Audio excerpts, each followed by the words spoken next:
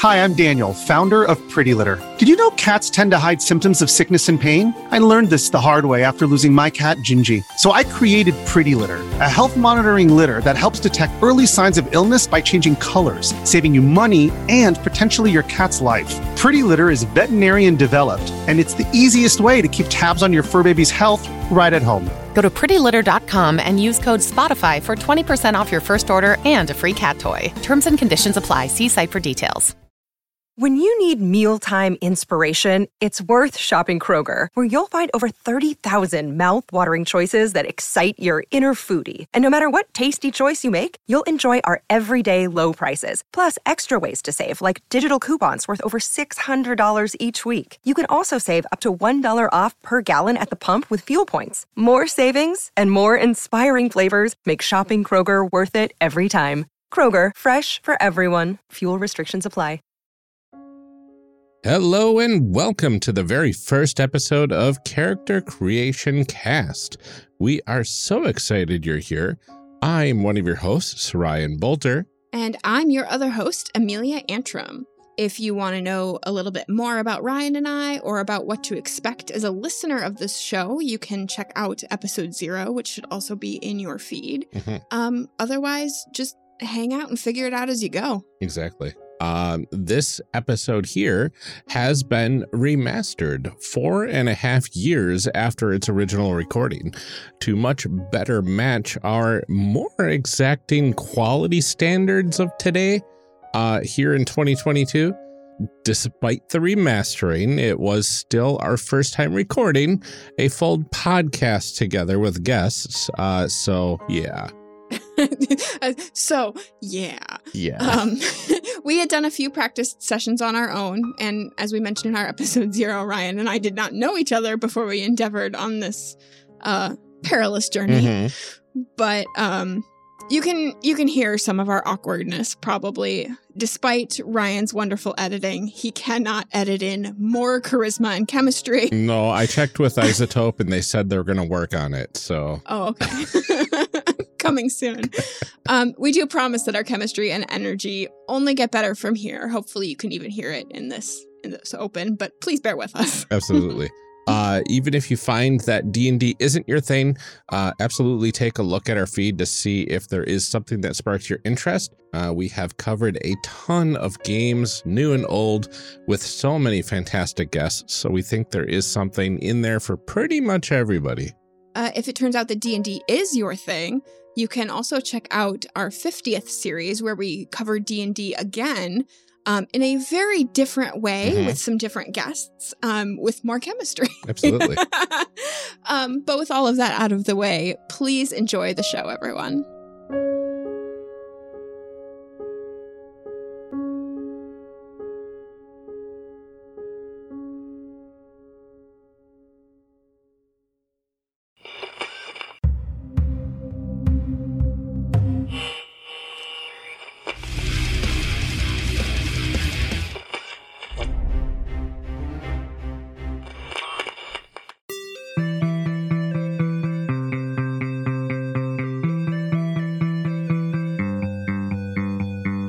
Welcome to Character Creation Cast, a show where we discuss and create characters, the best part of role-playing games, with guests using their favorite systems. I'm one of your hosts, Amelia, and this episode, my co-host Ryan and I welcome Neil Powell, most notably from Dungeon Master's Block podcast. He is also the editor for Whelmed, the Young Justice Files, and the brand new Tentacles and Tomes podcast, a Call of Cthulhu actual play podcast. We also have with us Tall Squall, who plays Alistair on Turncloak's actual play podcast. And along with this, he is the DM for The Vice, a 100% for charity actual play campaign on Twitch. And we are here to discuss character creation for Dungeons & Dragons 5th edition, a fantasy role-playing game system published by Wizards of the Coast. And welcome to the first episode, everyone. We're very excited to have you all here with us. Well, thank you. Looking forward to create some characters and show off some of the fun things that 5th edition has to offer. I really thought this was going to be 2nd edition. No, I'm just kidding. I'm ready to calculate some THAC0. No, wait, what? Oh, yeah, back in my day, man. Well, Neil, could you go ahead and tell us a bit more about yourself and anything else you want to talk about the projects that you're currently involved in? No, that was a good rundown. That also means that Tall Squall, you and I are Encounter Roleplay friends, and we are officially meeting for the first time because I edit Tomes and Tentacles. Yeah, welcome to the fold of Will's madness, or actually, I guess you get to watch Will be tormented instead of tormenting us. Yes, it is enjoyable, and I think the only other thing that I would put out there, because I just started doing it, is I started a blog series called From LP to RP, where I take album covers and I create 5th edition content based off of like whatever inspires me about them, and it's really fun. And so if no one else likes it, I really do, and I think that's all that really matters. Yeah, I checked out that first blog entry, and it's pretty sweet. I'm really excited for the rest of them. Awesome. It's such a neat project idea. Like that's. Yeah, no, I saw it come across my feed, and I'm like, what is this? And I'm like, this is cool. Awesome. Right? I started thinking back all of my album covers, right? I know I tried starting to like scroll through my brain too to think of ones that would be interesting too, but you I didn't come up with let me know, so far. and I can always I'll use let you know more inspiration. Yes. That's all I have. All right, and Tall Squall, can you tell us a little bit more about what else you have going on?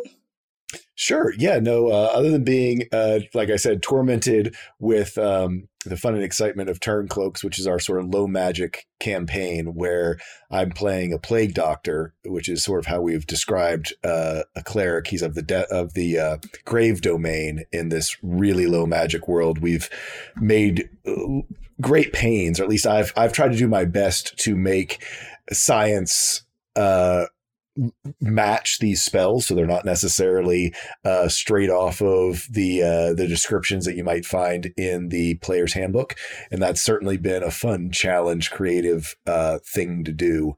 But I really enjoy that. It is dark though, so if that's not your cup of tea, we have the Vice that you had mentioned that I DM. We run it 100% for charity. We've been going for a little bit over a year now, and we've raised, we're approaching $8,000 that we've raised for about 10 different charities. We actually have a table of charities that has been submitted by our players and our regular viewers, and we roll each month of what charity we're going to support, and have been able to, as I say, almost $8,000 now that we've raised. So I'm really pleased with that. It's been amazing to learn more about charities that I wasn't aware of, and then be able to give them some support from the amazing role-playing community out there. Just far more generous and far more giving than I think any of us could have ever expected. And it's just been really neat thing to see and be a part of. The other fun thing we have going on right now, if you want something really on the lighter side, right now, Learn by Play, which is on the D&D Twitch channel on Saturday nights at 6. Will is DMing. It's called Reinventing the Realms. It's taking the Realm of Faerun and throwing in some homebrew into it. We're starting at level 1, and we are we were making our characters interesting. So we were going through our characters, and everyone sort of was like, oh, we want to try out some of these great new classes that are out in some of the new materials. And we all did.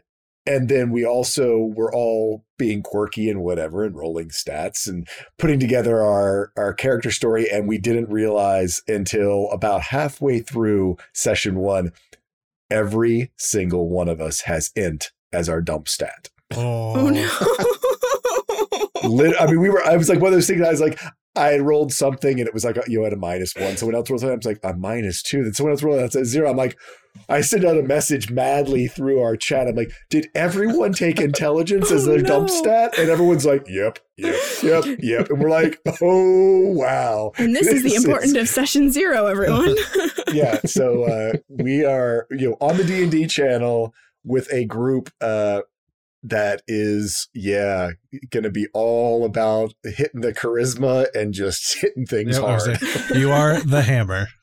That sounds amazing. But it's been very fun. It's very interesting. A whole different type of gameplay. One of the things Will had said is that it's about these wild cards after the events of Tomb of Annihilation, and so we are now known as the wild cards because we're all you always have the one quirky member of the party. were all the quirky it's members. like if that was all that was left over and you just made a group all that was of left. Yeah.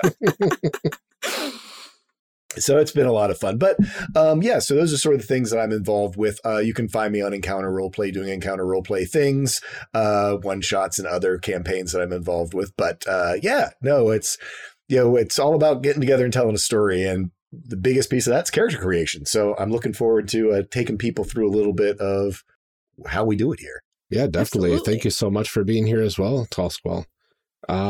Well, how about we jump into find out what this game is actually all about before we get to the character creation. What's in a game? So we are going to open the floor to answering a few questions. So feel free, you guys, to jump in and discuss wherever you feel comfortable. So Dungeons and Dragons, we know it's popular. What is the standard Dungeons and Dragons setting for some that might not be familiar with it and may be listening right now? Well, I mentioned it before. I mean, it's Forgotten Realms, Faerun. I actually am not a big modern lore buff. I know those two pieces, and I go out onto Google when I need to know things. So there's the end of my knowledge on that one. So I'll step back and let someone else talk.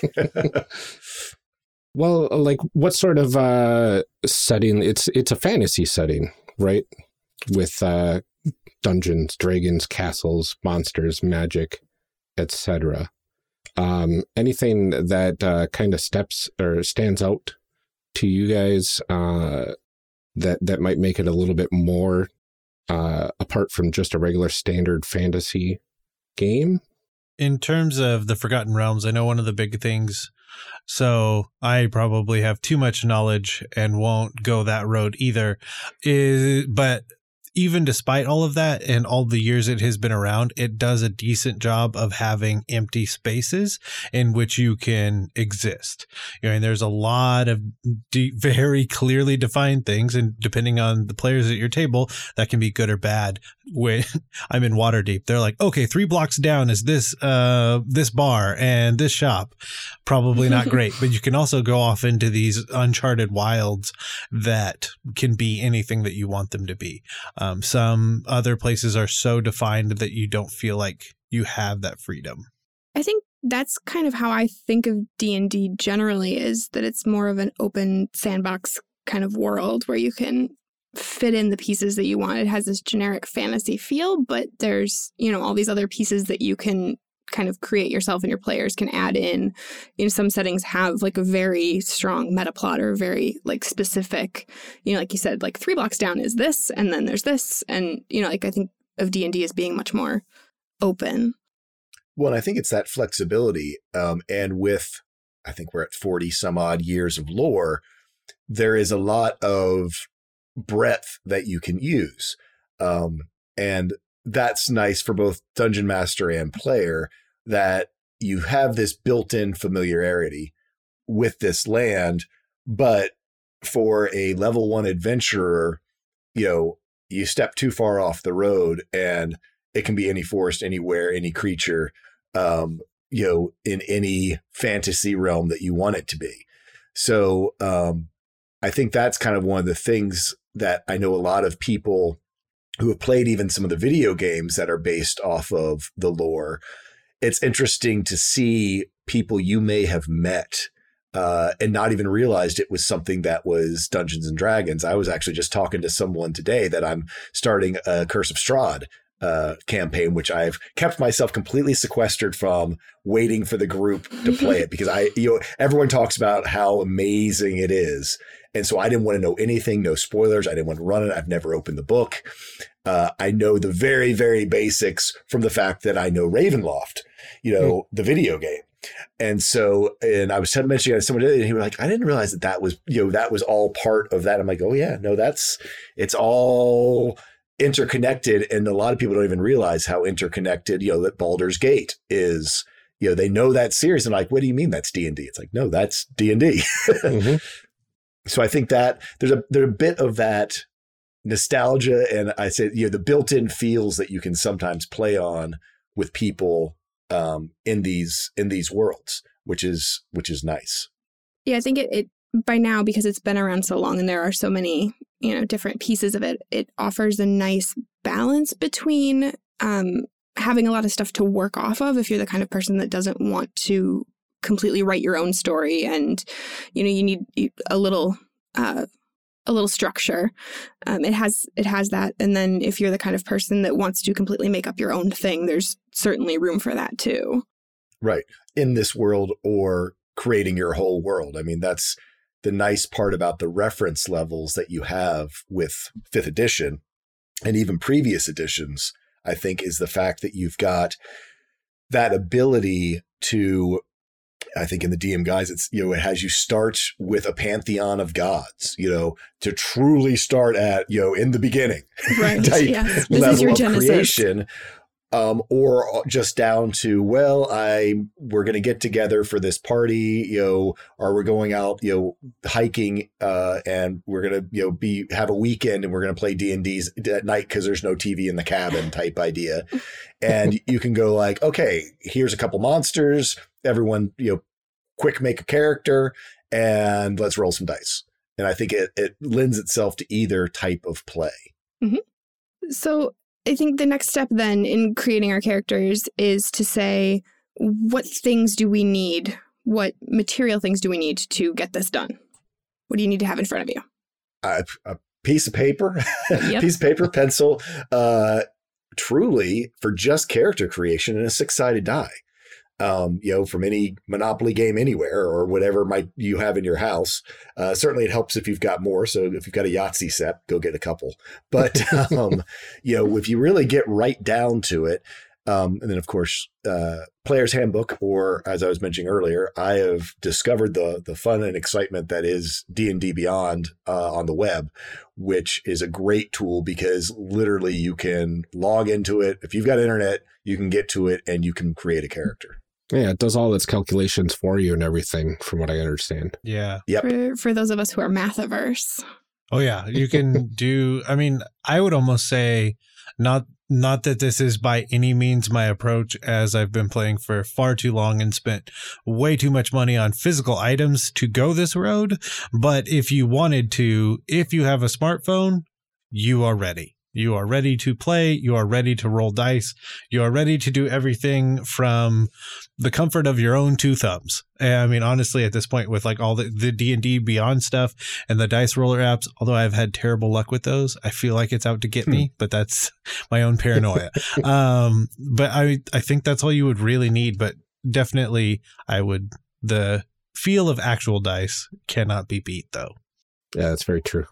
Yeah, I'm a big fan of actual real physical dice, and a little bit superstitious about mine, that I have a set that they're beautiful and I love them, but they roll terribly and they can't touch the other dice now. Like they've been put in the corner on timeout. They're not allowed. Dice jail. Yes. Oh, yeah. And when you're actually playing the game, you're going to need a little bit more than just your D6s. You'll probably need some percentile dice, so you can roll between 1 and 100. You'll need, an 8-sided die, a 12-sided die, and so on. Pretty much everything from a 4-sided die to a 20-sided die, really, will get you by when you're actually playing the game. But again, you can, do the internet too. Yep. There's a lot of apps for that. Yep.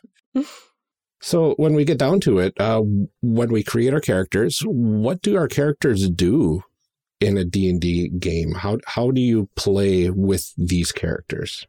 That is not a small question. Not a small question. I was going to say, how much time do you want us to take on this one? Oh, we've got time. Yeah. I think quickly defining the role of the person running the game and then referencing back on top of that, so someone is running, if you will, the world, and it is the players that then interact with that. And whatever that may mean, you have some tools at your disposal to do that. It could be that none in your party have very much intelligence and they smash things, or it could be that none of your party has any strength and instead they try and outthink things. So it's really just interacting with the world in the way that the players want to. Yeah, I mean, to get into, I've actually had to explain this a couple times to friends who, as I've returned to D&D, my D&D roots, I took almost, 2 decades off between when I played in college and now suddenly playing again. Like, this entire weekend, I think I've got close to like 26 hours of D&D playing. Amazing. Oh, wow. Sounds like a good weekend. Jealous. Yeah, okay. Not a bad plan. Exactly. It's a great weekend. So, I had a friend who has absolutely no idea, doesn't play any type of games that involve character creation or any type of stats or anything. It's like, so explain to me stats, explain to me what attributes are, type thing. And, so being an engineer, I went into engineer mode. And I was like, it's a way to capture the infinite variety of human beings into a set of numbers. And, she at first balked at that. And she goes, that's a horrible thing. How can you possibly put people into numbers? And I'm like, no. The idea is, and I gave her some examples, a bodybuilder, or actually, if you really go into the true strength of it, more like a power lifter, they have developed their strength for whatever reason, and it's showing that they are very strong. So, and an 18 is your natural limit to that before very specific training or whatever. If we get into the real nitty gritty of the rules, dexterity, a gymnast, someone who's very agile, someone, or a dancer. And that, her being a dancer, I got her with that one. I was like, you're dancers, and I was explaining to her, not every dancer can do what they do at the New York Ballet. Also every ballet dancer doesn't necessarily know how to do tap. So, you've got that whole type of piece, or she always talked about the hardest thing she ever did was the dance, doing Sugar Plum Fairy, for the Nutcracker, that's like one of the most difficult, most strenuous bits. Like, now here's where you get into, that's where you would have a high dex, high constitution. This is someone who's got the endurance to build through it.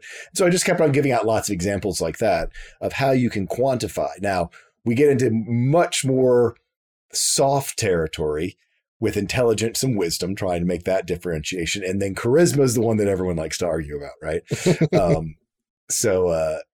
That's always been an interesting one. I always think of charisma as your ability to influence, not necessarily your attractiveness, which I think, attractiveness in most societies will sometimes lend to influence, but does not necessarily mean that you are going to be able to influence better than some others. Yeah, I think in real life examples, charisma would be your politicians, your people that can kind of talk their way out of things and maybe aren't the most good looking, but they know how to how to give a speech. That was going to be my exact argument, was if it truly were how visually stunning you were, we would have a lot more attractive presidents. That's all I was thinking. Yes, absolutely. Well, my example for that always is Stephen Hawking. Mm. Oh, yes. Stephen Hawking truly can influence the world with his opinions.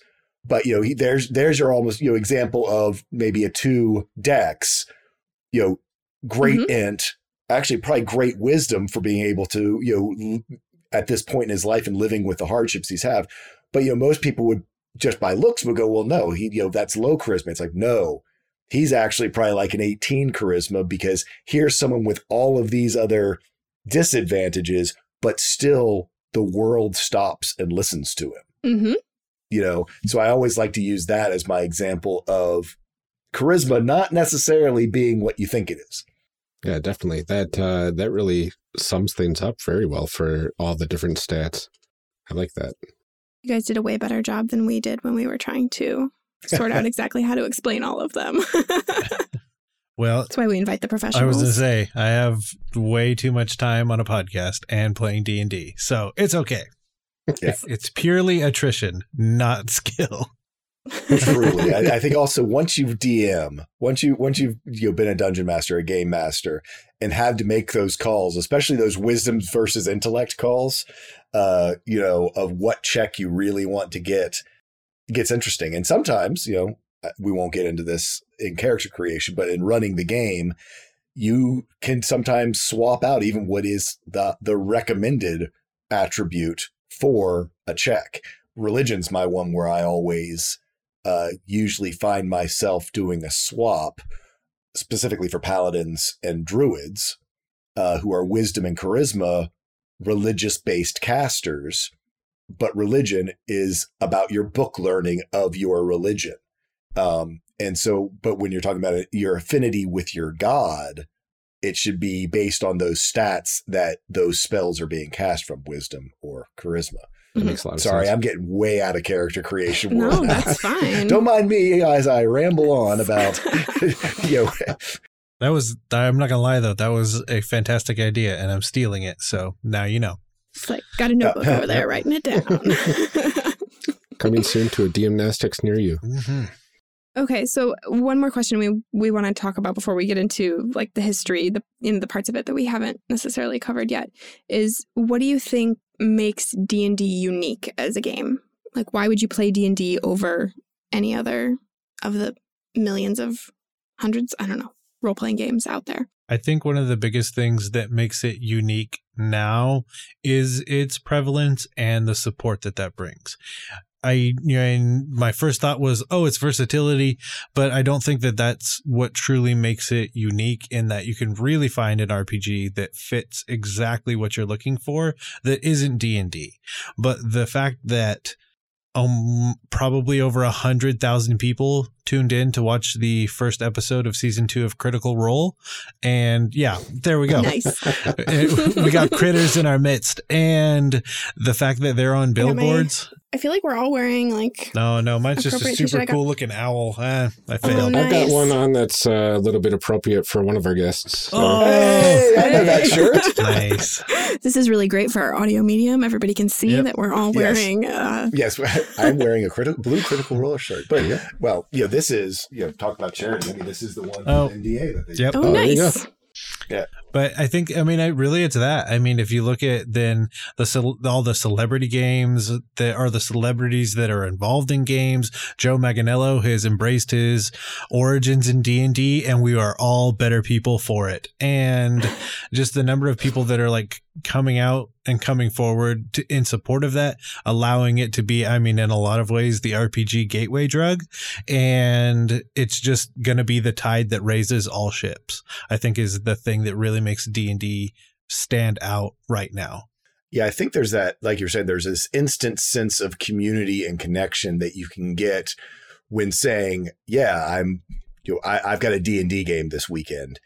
And a lot of times, unfortunately, for people who don't play, it's become almost like I'm drinking a Coke, even if you're drinking a Pepsi, or Kleenex, instead of tissue, because it is just the generic RPG term these days. But I think that level that immediately goes into when someone invites you and say it's you've never played before, and someone invites you over.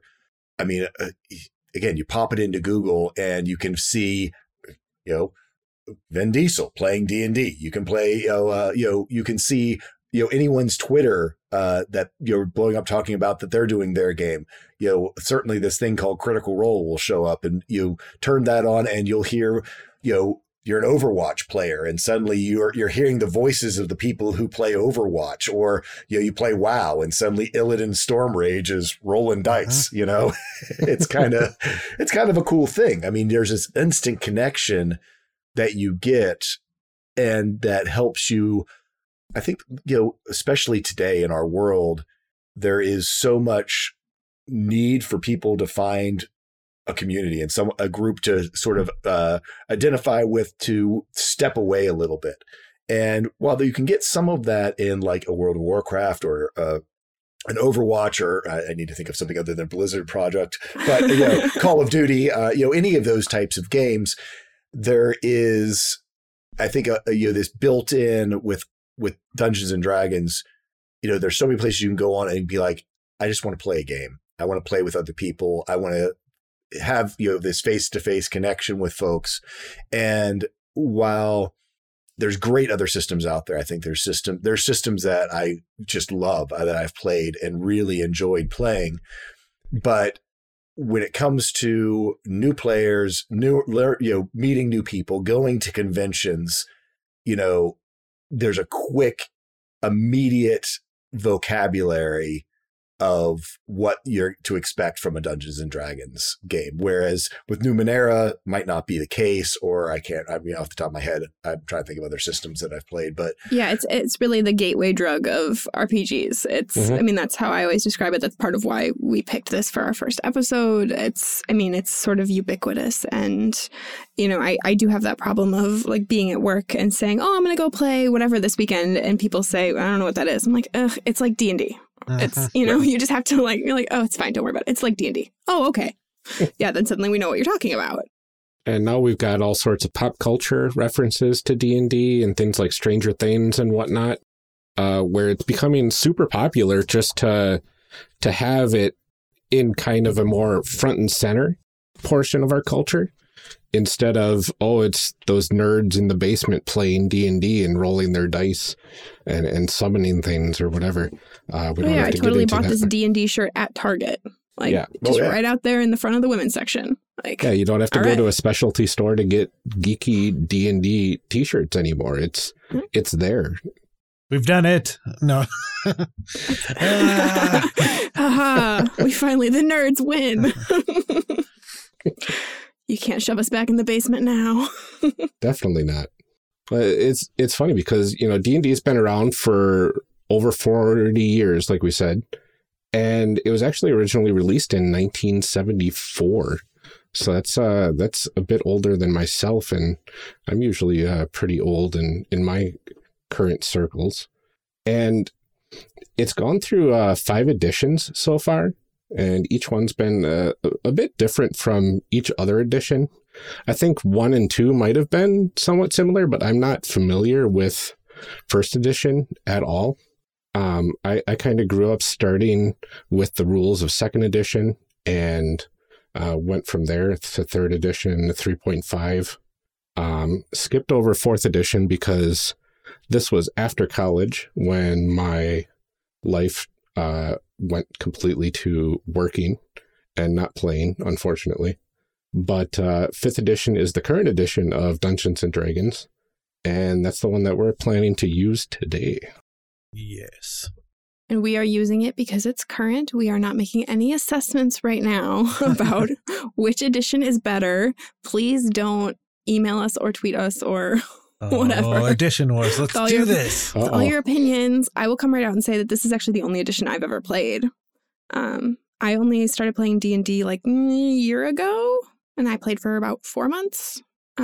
So I am the least experienced of us here. So we won't judge you. That's okay. That's okay. This will be. It's fine. It's fine. I know there's a few more terms that we probably need to cover for our audience that may not be familiar with things before we actually dive into character creation. I know, Tall Squall, you covered the ability score descriptions perfectly, so thank you for that. And speaking of which, the ability scores, mechanically, they are the things that determine how good you are at certain tasks, using certain skills, casting spells for certain classes, things like that. And basically, the higher the score that you have, the higher your modifier is. And the modifier is what you add on to your roll in order to determine what your result is for that check.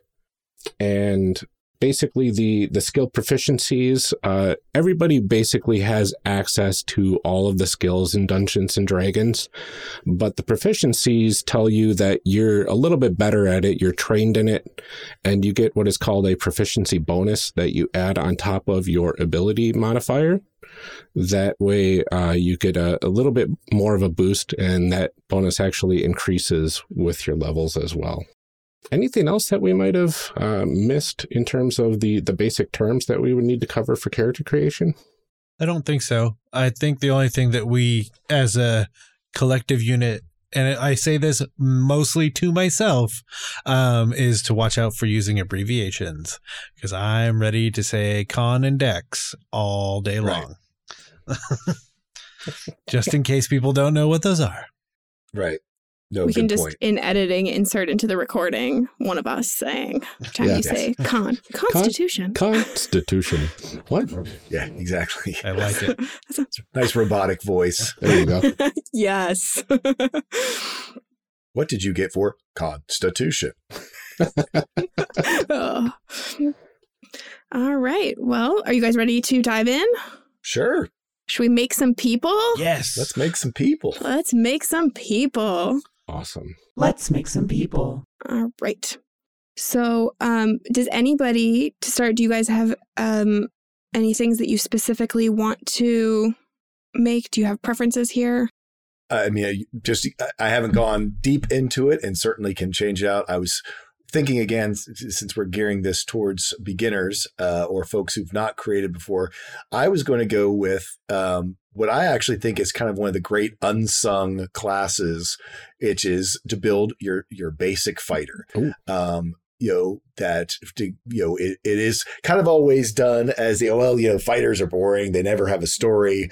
They're just the fighter, and I think that people overlook some of the really unique things that you can do when telling a story and playing as a fighter. I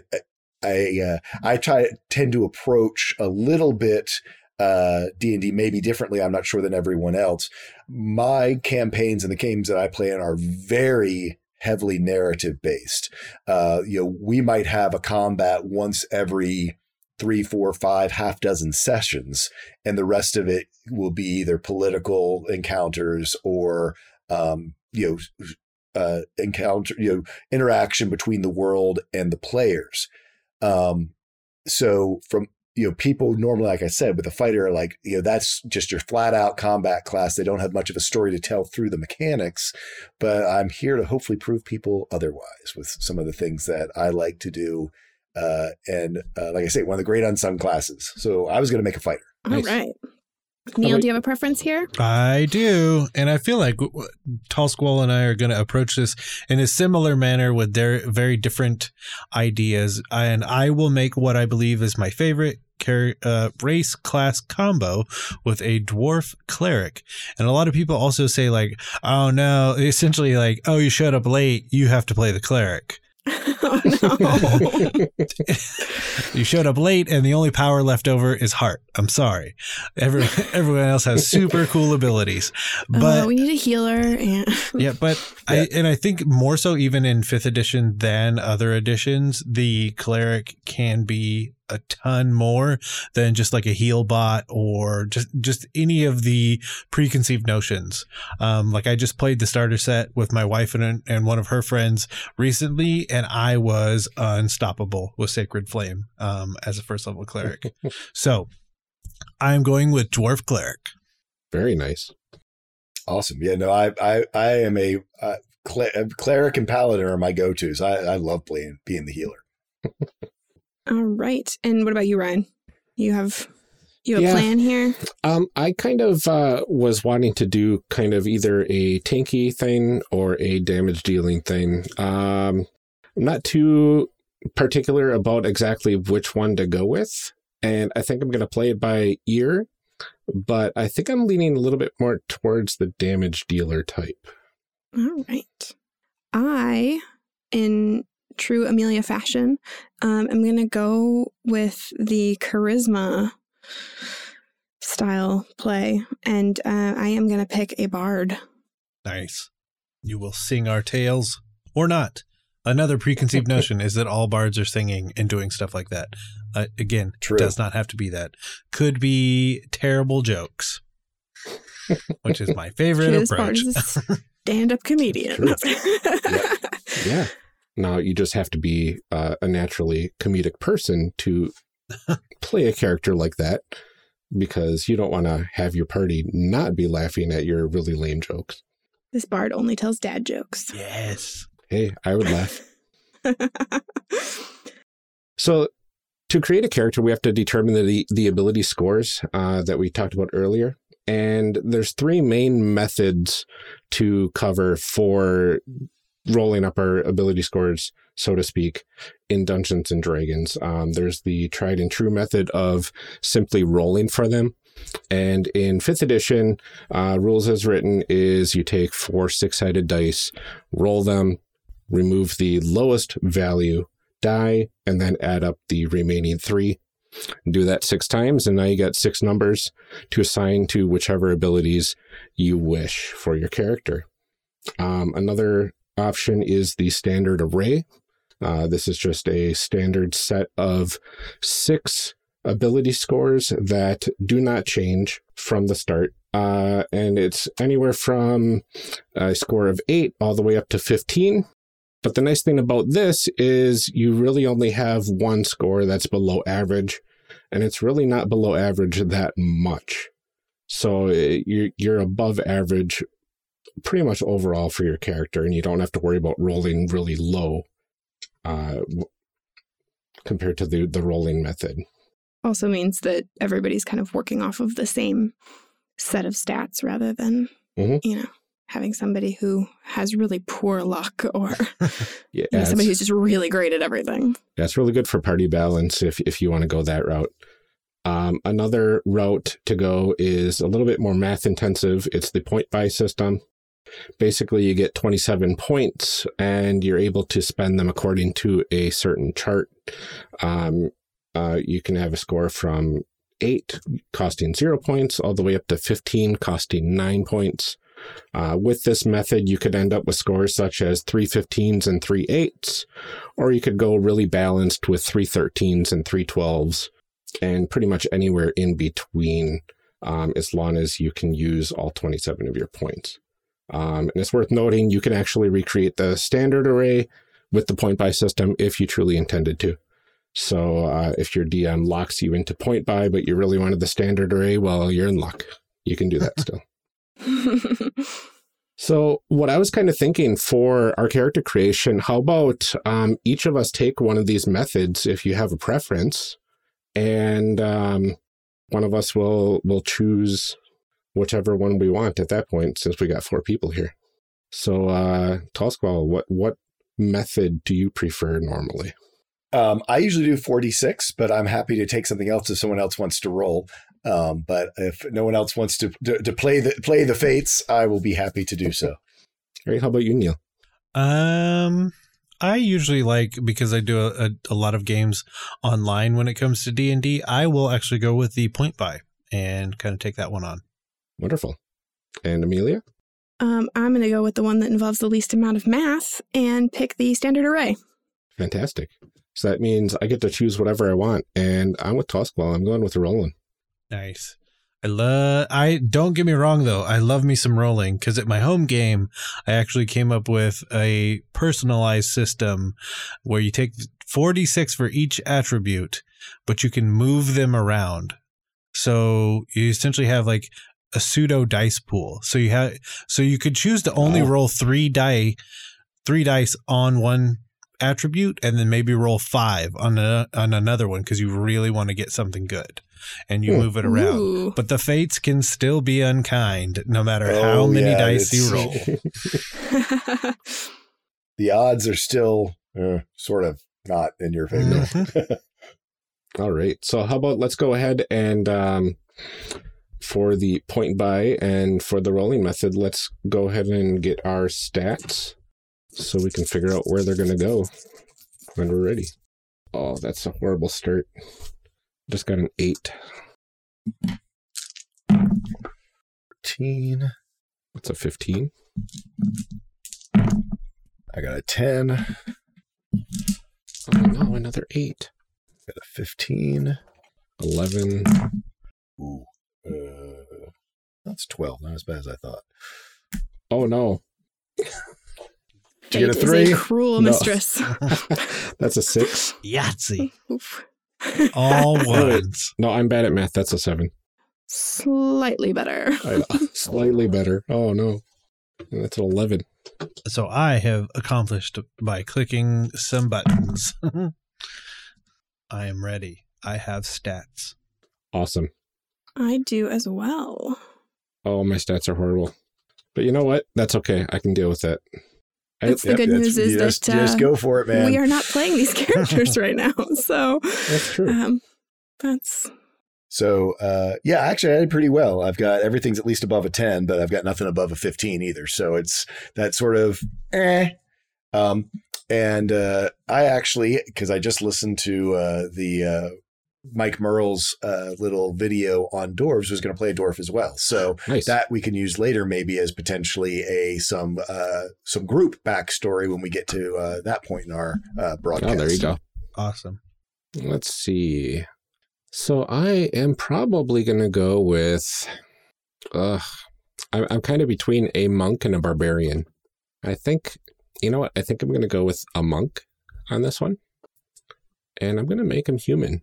I was ready for you to say that you were also going to make them a dwarf, but that's not what you said. No, I'm okay with it, though. Yeah, that's okay. So why dwarves, guys? Why like does that appeal to you? I just listened to the sort of history of dwarves from Mike Merles, who's one of the creators of, one of the creators of the current edition of Wizards of the Coast. And I kind of liked this idea that he was posing there about dwarves being the craftsmen of, that their whole sort of society, religion, everything revolves around making themselves better at something, and which plays into this narrative that I'm trying to build about a fighter who, as I said, has one of the most unique mechanics for showing the growth of a character that I feel in storytelling, which is unlike every other class out there that gets feats and attribute increases at every 4 levels. Fighters, for the most part, get them every 2. So to build the story of someone who is younger, a new adventurer, level 1, or I don't know what we're actually rolling up, but wherever we start, a young adventurer, and being able to show with your storytelling this progression into a honed adventurer warrior through these increases of your base stats or by taking feats at these at levels. So I think it's a great way to tell a story with what is, like I say, considered to be one of the most basic classes, but for telling a story of someone coming of age, it can make for a very compelling narrative because you're actually seeing their proficiencies, their abilities, feats that they might take that you can build into your story as the character grows, as your campaign goes forward. So you have a real reflection in your actual mechanics of your class with your storytelling. Oh, that's really cool. For me, it's where I started, and it's where my love will always be. I say that like sitting here talking to you, I can look and again, it's great for the audio medium, but this is the first mini I used like 20 plus years ago, and I still have it. And I will always love dwarves because of that. And that, I don't know. And sweet, sweet beards. So good old nostalgia and good old facial hair. Mm-hmm. Nostalgia, but I can't do facial hair. So not with that attitude. I'll work on it. I'll think really hard. I'll just like really believe in myself. Okay. All right. And I think I'm going to go with half elf.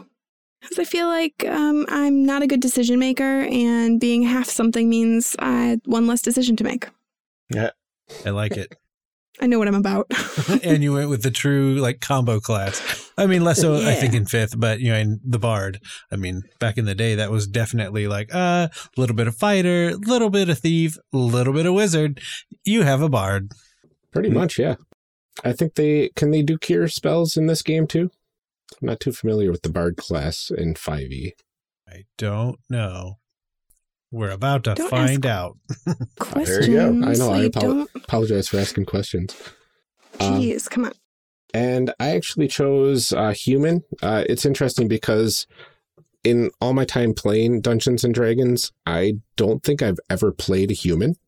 I've always played something else because, I'm human all the time in real life. So why should I play as a human in Dungeons and Dragons?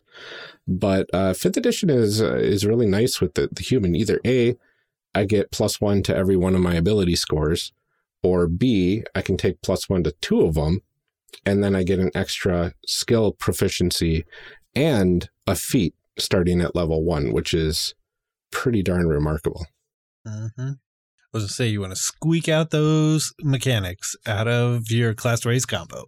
Yeah, there's a lot of different ways to go about it, and I find myself min-maxing a little bit more than I desire because I really like diving into the actual character itself, but, a little min-maxing never hurt anyone. Yeah, I think there's that balance of wanting to be able to play your character, but also, the dice are the dice.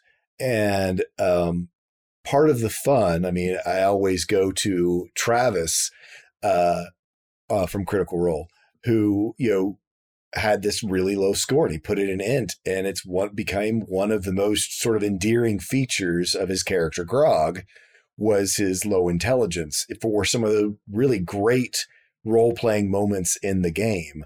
And so don't let a low score or a group that all have the same low score about the experience put you off. I think we're all sort of embracing it now that, okay, we are going to be, this sort of real different sort of party. You normally have the wizard or a caster who's going to be your big tactical brain and be able to nail those investigation and history and all those other checks as we get into skill checks here. And make it part of your story. Yeah, definitely. Yes.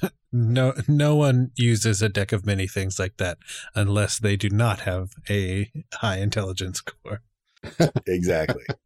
So each of us have now picked our race, and I think for the most part picked our class. And but starting with the race, every race offers some mechanical benefits too. So if we want to go through and just make sure that we've added all of those. Mm-hmm. I will plug D&D Beyond here, which is nice. A lot of this will autofill for you once you pick, which is nice when you're going through. And this is where I don't know all the ins and outs of the levels, but I do believe that character creation for the basic classes is available without purchase. Don't quote me on that. I believe that at least in some form you are able to create characters without necessarily buying a lot of the extra add-ons that go on with it. I will quote you on that, Tall Squall, because that is exactly what I'm doing right now. Oh, awesome. Great. So there you go. You heard it here, folks. Yep. I have not so it's a great tool for even if you don't want to go into the deep and, I got lucky because unlike a lot of people, I hadn't bought all the 5th edition books. Oh, nice. I had only bought a player's manual and basically a DM's guide and a monster manual. Hadn't bought a lot of adventures, wanted to have them in my repertoire. And when they came out, they had sort of a big, huge, just get it all. And I'm like, sign me up because it's Christmas. and it's been great. I will say this I know I'm plugging D&D Beyond, but here's a really neat feature that they have. If you can create a campaign, if one of your members does subscribe to it, they can create a campaign, and everyone that they invite to that campaign has access to everyone else's in that campaign's purchases. Oh, so nice. It's just like your gaming group where you might have that between a whole gaming group, you might have the whole library. And if you brought them all to Saturday Night D&D, you would have access. That is the same way that D&D Beyond works, is that any book that has been purchased by anyone in a campaign, once you have someone, who does that, has access to the whole campaign library. Oh, that's really smart. So choose your friends wisely. Ask them to provide a list of the things that they have purchased before you become friends with them. So you can kind of, weed out those doubles. Like it. There's a horrible way to choose a player group. Just want to say. Nope. Yeah, it's a really horrible way to choose a player group. But hey, there are worse ways. That's very true. It's true. That's true. All right. All right. So we got our races, we got our classes. And one thing, if somebody's completely not familiar with the whole race class thing that's prevalent in a lot of different role-playing games, basically a race determines what you look like, what your cultural history is, and a class determines effectively what you can do, what you're good at, things like that. Your job. Yeah, basically your job. All right. So I think I have everything for that. Oh, for humans, I'm going to go with the variant route, I believe, and do the 2 ability scores +1 and a feat. And I think I'm going to take the observant feat, which is really sweet at level 1. Let me pull that up quick here, so those that are not in the know can understand what I'm talking about here. Okay, so basically with observant, I get +1 to either intelligence or wisdom. And since I'm a monk, I'm pretty decent with the wisdom on there. So I'm going to add +1 to that and bump myself up to 12, which gives me a +1 modifier, which is nice. But also it adds +5 to your passive perception and passive investigation checks. So when you're just sitting around and your DM tries to throw something sneaky at you, you can use passive perception in order to see if you can see that thing without having to make a roll. So it's kind of nice that you get +5 off the bat. And on top of that, I can read lips. I don't even have to hear them. I just have to see their lips moving. And if I understand the language, I can know what they're talking. Very nice. Yeah, it's a pretty sweet first level feat, I think. We hope you enjoyed our very first episode. We do want to say a huge thank you to Neil and Tall Squall for being our very first guests. Mm-hmm. We owe them a lot for helping us make this show a reality. In particular, Tall Squall, who very last minute filled in for someone else that we were supposed to have as a guest on this very first episode. Mm-hmm. I think like the night before or something. Yeah, it was for sure within 24 hours. Yeah. So, I mean, I'm not going to say that this show wouldn't exist. You know, like we probably would have figured something out or recorded later or something. But we do owe a lot to Neil and especially Tall Squall for making sure that this episode, that this series really came out at all. Absolutely. But, you know, if you like what you hear, we really hope that you do stick around. You can pretty much jump to any series that interests you, or you can listen to them all. I'm not going to stop you. But you can also find us online. You can find us on Twitter and Instagram at CreationCast, on Facebook at Character Creation Cast, on our website at charactercreationcast.com. Feel free to drop us an email at charactercreationcast@gmail.com, or you could sign up for our Patreon at patreon.com/charactercreationcast, where we have a lot of nice bonus goodies for everybody from $1 tier and up. So feel free to swing on by there and see what that's all about. Thank you so much for listening, and we hope you'll come back for part 2.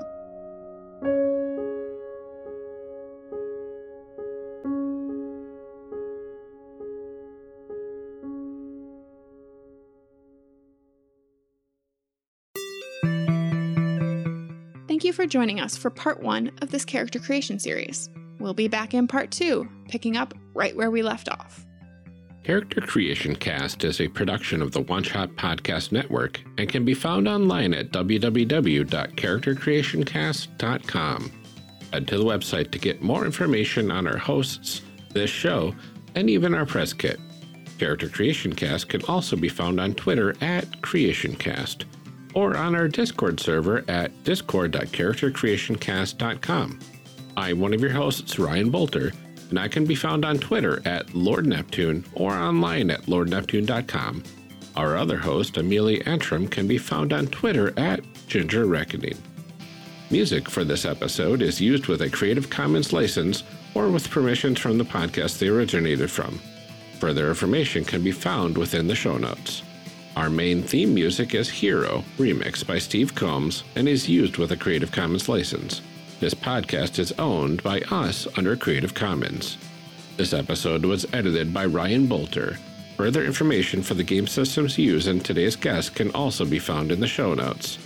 If you'd like to support our show, find us on Patreon. Get access to bonus episodes, extra outtakes, and much more at patreon.com/charactercreationcast. Thanks for joining us. And remember, we find the best part of any role-playing game is character creation.